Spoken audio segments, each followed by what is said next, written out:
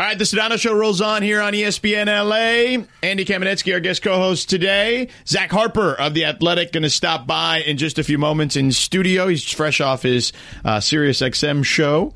But Ariel Helwani, the best in the business at covering MMA, works for us here at ESPN. He joins us here on the Sedano Show on ESPN Los Angeles.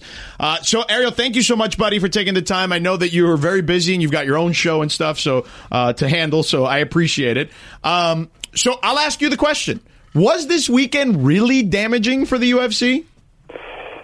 You know, in the moments, and by the way, thank you so much for having me, and I have to say hello to Abraham Cowell, one of the best managers in the business, who says he's listening to you right now and he loves you. So I just wanted to say that. I'm sorry, but he's John Jones's manager. No, I know. Yeah, him and Malky. I know those guys from my Miami days, yeah. They're listening, and they're like, you're going on George's show? I didn't even tell them. So I feel like they're owed a shout-out there. Anyhow, you have everyone listening to you in the MMA world, so kudos to you. In the moment, it was tough because I have seen in combat sports these moments before. Riddick Bowe and Andrew Galata turned into one of the ugliest moments in the history of boxing. Of course, we all remember Holyfield Tyson. We know about the Malice at the Palace and in other sports, right? So once this spilled over into the crowd, I started to get really worried because I knew how combustible the situation was. I knew how much they hated each other. I knew how passionate the fan bases were. But I do think that the UFC did a great job from a security standpoint, as did T-Mobile Arena, diffusing the situation. Unfortunately, they sort of forgot about Conor McGregor, who was in the cage when they were trying to go after Khabib, and Conor got lit up. And I think that was the most disgusting part of this whole situation. 48 hours later, everyone in the UFC is giddy. They did record numbers in terms of pay-per-view. It's the second highest gate ever. So in the end, I kind of feel like it's no harm, no foul, and they're all kind of laughing to the bank. Well, I mean, if that's the case, if there's no harm, no foul, do you expect UFC to do or to take certain steps to try to prevent something like this from ever happening again? Well, they can take steps in terms of security precautions and whatnot, but I hear a lot of people almost calling for Dana White to put his foot down and do as David Stern did when he suspended Ron Artest for 73 games and all that stuff. Let's be very clear. Dana White is not Adam Silver, he's not David Stern, he's not Roger Goodell, he's not Gary Bettman. He is not the commissioner of mixed martial arts or the UFC. He is an owner. He is Daniel Snyder, he is Jerry Jones, he is James Dolan. And he is going to do what's best for business. It is not best for business to punish Khabib Nurmagomedov or Conor McGregor. Witness the fact that back in April, Conor McGregor attacked a bus full of UFC fighters and UFC employees with a dolly and whatnot and injured people, and nothing happened to him from a UFC standpoint.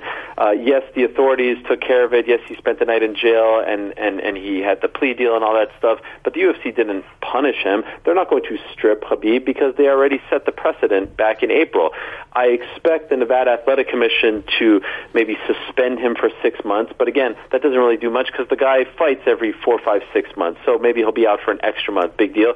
They'll give him a fine, but also at the end of the day, that's not going to do much as well. So that's what I mean when I say it was not a great, like the world was watching, and you don't want that. But I say no harm, no foul, because in the end, no one got hurt, no one was arrested. It didn't turn into the tragedy that it could have. I mean, I guess then with that in mind, is this what Dana White actually wants? Because when I'm watching the lead up to this, and he's at... it's great for business. No, but I mean, it's great for business. This type of melee, because he's sitting there not just watching Conor McGregor cross the line with these insults, he's egging it on. Yeah, but he's participating. This is red meat for his audience. I feel like I feel like that audience. Look. You watch the UFC or MMA because you like violence, right? Like that's why I watch. It's why people love football so much. But you want violence that ugly? I guess is what I'm asking. Yeah, but it doesn't. Like Ariel said, right? Like this isn't happening every time. So I mean, look, it's a one-off event. But I think it plays more to the base of the MMA audience than it would in the NBA or in any other sport. Ariel, is that fair? So I actually, to a degree, think that's unfair, and I'll explain why. I think MMA fans, and in this moment, I will consider myself an MMA fan because I grew up an MMA fan. I dreamed of being a journalist, and I loved the sport, but there was a time when I was a kid in high school watching UFC 1, 2, and 3. And I think we all feel deeply passionate about the sport in the way that, a group of fans would sort of follow an underground band, and you kind of feel like that's your band and that's your secret, and those are your guys, and you want to see them, succeed. But once they hit the mainstream, you kind of feel a little funny about it because that was your thing. Well, in this case, MMA fans recognized that the world was watching. They are watching UFC 229, 228. They're watching, the show coming up in Moncton, New Brunswick. They sleep, eat, breathe all things MMA. They didn't need that. The fight was over. We got what we wanted. We got the feud. We got everything. We got the tap out. It was good. It was clean. It was a nice night. It's everyone else that's talking to me about the melee. Right. Everyone else wants to break it down and say that MMA fans want this or that. No, we're not that bloodthirsty. Yes, we like, combat and violence, if you want to call it that, martial arts, sweet science, whatever you want to say. But I think it's appealing to everyone else, and you see the views online, you see the interactions, you see everyone talking about it, you see the headlines. That's where it's almost appealing. So I would say that Dana White, to answer your initial question, I don't think he wants this. I truly don't believe that anyone in the UFC wanted this to happen, and that's why they took those steps from a security standpoint to prevent it. But I do think that in 6 months, if and when they do book this rematch, even in 1 year, they are going to use this footage over and over again like they used the bus footage, and they're going to capitalize on it. So the bloodthirsty casual fan is the person who loves this. That's yes, you guys. That's You're the ones who love it. That's fair. Ariel Helwani is the best in the business at covering MMA, works for us here at ESPN, joining us here on the Sedano Show on ESPN Los Angeles. Khabib, has he been paid yet? He has not. He has not been paid yet. I suspect they're looking... they're looking at all the footage, they're looking at all the angles.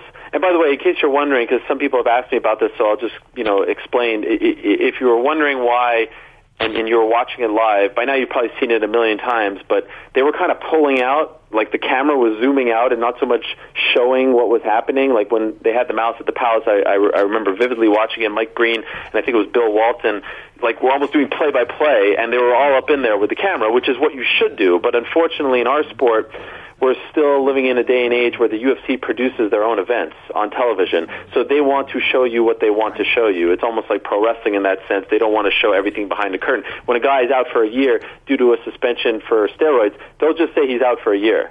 And these are things that I don't like about the sport, and I continue to be vocal about it because I think the broadcast needs to be a little more honest. So that's why it was sort of, they were sort of pulling out, and you couldn't see fully what was happening in the moment. Or at least I could, and I felt like they should have gotten in there. But anyhow, I went on a bit of a tangent. He hasn't been paid. I expect him to be paid eventually, and his disclosed pay from Nevada is $2 million.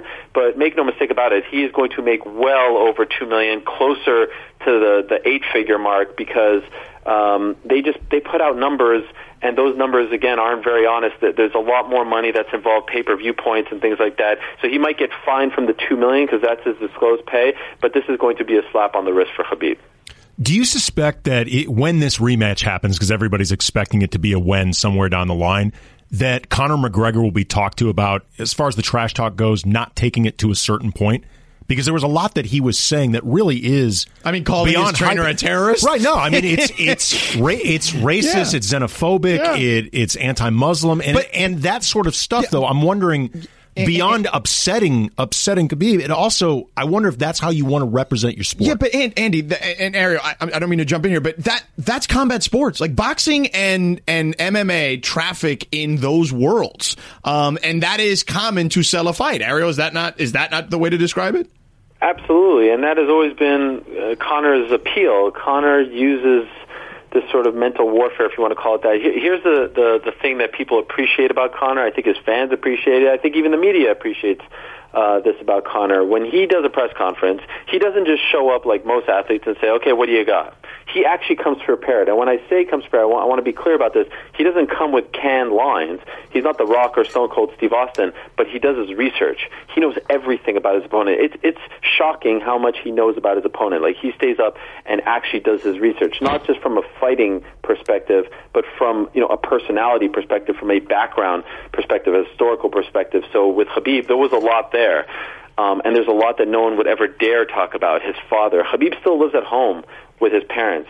Khabib is the youngest child in his family, and in that culture, the youngest child lives at home. He is married with 2 children. His father, he holds him in the highest regard possible. Like the way he talks about his dad, I mean, I can't even equate it to anything. He is the man in his life. He is his head coach.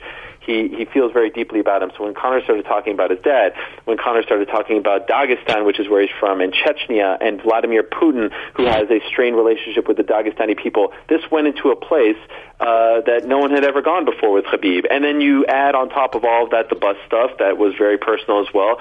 This was inevitable in many respects. So I don't expect, by the way, Conor to change. This is who he is.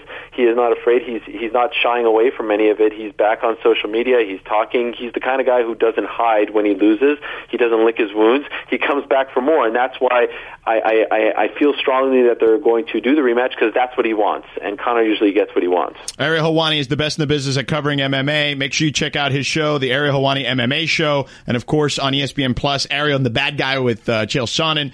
All right, couple of things real quick. Let's do this rapid fire, so just give me quick answers. Okay. At MSG, UFC 230 will be headlined by? Daniel Cormier versus Derek Lewis for the heavyweight title. Okay. Will we get a rematch of Conor and Khabib, and when? When is impossible to say, because we have to wait for Nevada, but crystal ball, at some point before the end of the world, I suspect yes. You mentioned the Cowas are listening to this interview. They manage John Bones Jones. I think when John Bones Jones is fighting, I think he is the best fighter in MMA. I can compartmentalize some of the stuff that people don't love about him. I'm talking about strictly what he does in the octagon. Dana White was on with us on Friday. I was kind of surprised when I asked him about John Bones Jones that he said this. I want those guys to know that this is the way Dana feels about their guy, and I'm curious to get your thoughts on it when I asked them about John Jones's future in the UFC. I'm waiting for him to get in shape. He's not in shape. I thought that he would stay in shape. He's not. He's extremely overweight right now and needs to get back in the gym, get a camp going, and once he starts to get into good shape and see how his body feels, then we can figure out what's next for him, when and what opponent. There he is, the president of the UFC. So what do you make of that? Well, I mean, dare I say that sounds like fat shaming. I mean, extremely overweight. Have you seen photos of the guy on Instagram? He does not look extremely overweight to me, right. But who am I? I spoke to John. I had the pleasure of speaking to him last Thursday, and he said that right now the talks are December 29th against Alexander Gustafsson, and that would be for the light heavyweight title, and that would be a rematch of, in my opinion, the greatest fight in UFC history back at UFC 165. There you go. There he is, the best in the business. Ariel, thank you so much for joining us. Always appreciate you making time for us.